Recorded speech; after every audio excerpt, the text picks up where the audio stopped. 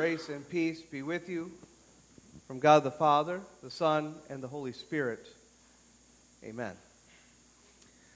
I have to admit that the sermon that I'm about to preach is not quite the one that I had originally planned, not the one I had outlined, the one that I had worked on. And I was putting the finishing touches on everything on Thursday, and I heard all the voices of things that were going on and all the world things that were happening.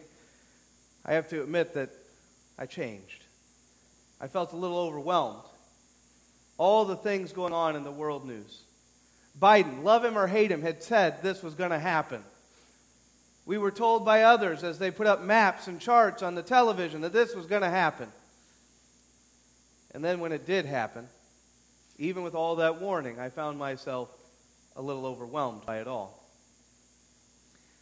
Maybe you're the same way. Or maybe not.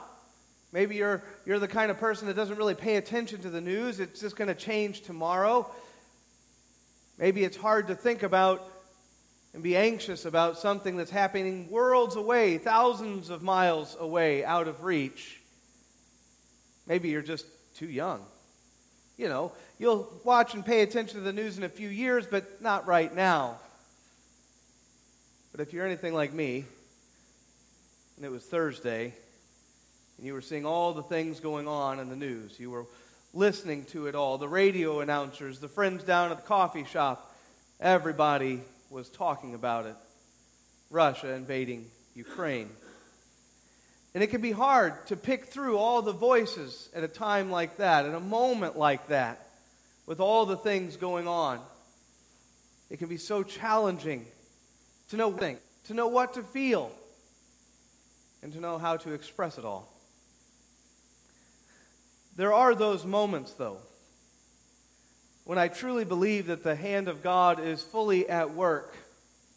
For the text that I was reading, the text that I was preparing for today, the gospel lesson of the Transfiguration, was so perfect for a moment like this that I found myself so compelled to change everything and to focus instead on a certain aspect of the gospel lesson. The text is pretty straightforward. James, John, Peter, they're going up a mountain. They're going up a mountain with Jesus to pray. It's something that Jesus specifically did. He oftentimes separated himself, goes to a desolate place so that he can pray. And the disciples are with him. And as the disciples are there, and as they are kind of in the midst of their prayer, Jesus changes. The literal word there is transmorph, but transfigure seems a little better, I guess, or maybe it doesn't. Transmorph, transfigure. He changes.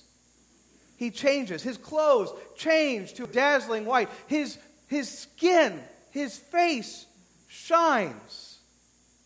Now realize when I say that, I'm not saying that it reflected off of the sun. I'm not saying that he was reflecting the moon, and we didn't have flashlights back then. No. His skin, his face was the light source. It was shining right before the eyes of the disciples. And two people were there with Christ. There was Moses and there was Elijah. Elijah, the prophet's prophet. And then Moses, the one who wrote the first 5 books of our Old Testament, the Torah, the Pentateuch. He wrote it. He wrote those books and led the Israelites out of Egypt. Moses and Elijah stood there with Jesus. And we don't really hear a whole lot about what they say to Jesus, but we know they're talking about his departure. And as the disciples, Peter, James, and John, as they kind of wake up and see what's going on and see all the things that are taking place, and in that moment, we hear two voices. We hear two voices. The first one is Peter. Peter, who sees what's going on, sees the situation, but yet misunderstands, who doesn't quite get it yet, says, let's make a tent. Let's make a booth Let's stay here a while. This is good. We got Moses, we got Elijah, we have you in your glory. Let's stay here.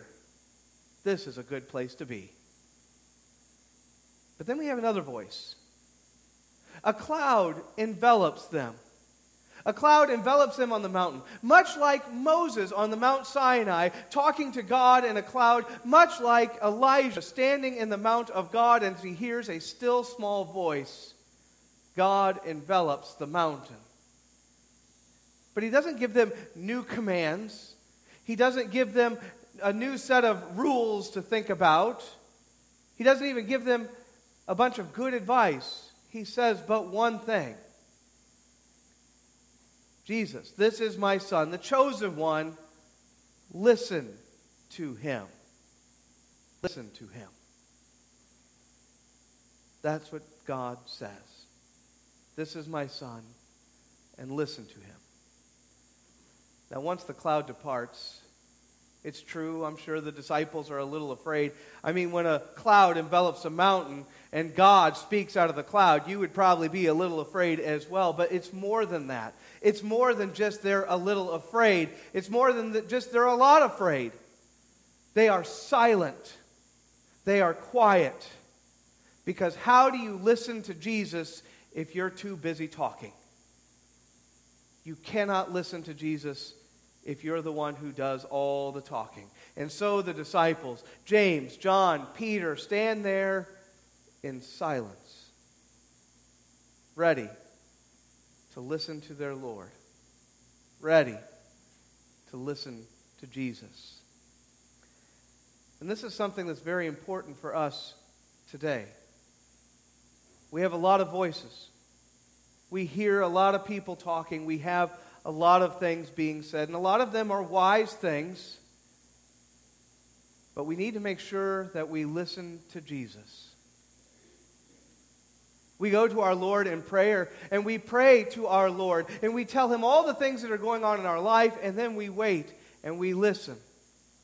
We read God's holy word, and we read on the page the very voice of our Savior calling to us, talking to us, and we listen to our Savior. We pray that our Lord would be present in the here and now. We pray for presence. We do. But how often have we prayed for presence and then walked away when our Lord and Savior was there?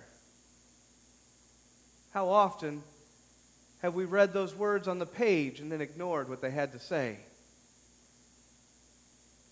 I once talked to a man whenever I was in college, and a classmate of mine, I guess you would say. And I remember him talking about how he'd never go to church on a communion Sunday. Now, this is a college kid. He would say, I have stuff to do. He had things to do, things to accomplish. And a non-communion Sunday, well, those services didn't last that long, but if you had a communion service, sometimes that thing could drag on for 25, 30 minutes extra.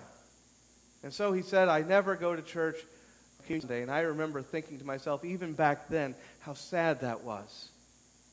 Here we are praying for the very presence of God, and when he arrives, and when he comes to give you his true presence, we talk about the length of service. We talk about inconvenience. How often have we failed? We pray for our Lord to speak. We pray for our Lord's presence. And our Lord comes to us. He comes to us. He comes to us in his word. He comes to us in his true body and blood. And he gives to you such a great gift. A gift of forgiveness. You see, because we go to the table in repentance. We repent of our sins. And so often, that alone can change so many things. For if we fail to repent, it is all too easy to start pointing the finger at everybody else. It's easy to find reasons why it can't possibly be me to blame. It's easy to find reasons why it must be everybody else's fault. But when we truly reflect upon ourselves, when we truly see our own sin, our own failings, it's much harder. And so we repent of our sins. and we come to the table, and we realize that there, in the presence of our Lord and Savior Jesus Christ, we receive forgiveness. His true body and blood. We receive forgiveness. What a joyous thing. What a wonderful thing. How could we possibly be anything but happy and glad after receiving such a gift? There's still troubles in the world. There's going to be. We live in a sinful world. Ever since Adam and Eve ate of the fruit of the tree, sin has been in our world. But this world isn't the point. The point is what's to come. The point is what's to come through our Lord and Savior Jesus Christ. There is something better, and it's coming. But we need to listen to the voice of Jesus. We need to receive His promises, to receive Him through His true body and blood, through repentance, through prayer. So let us pray for presence, and let us rejoice at His coming. Let us rejoice in the great and wonderful gift that we receive so freely through Him. In Jesus' name, amen. And now may the peace of Christ, which is all understanding, keep your hearts and your minds in Christ Jesus. Amen.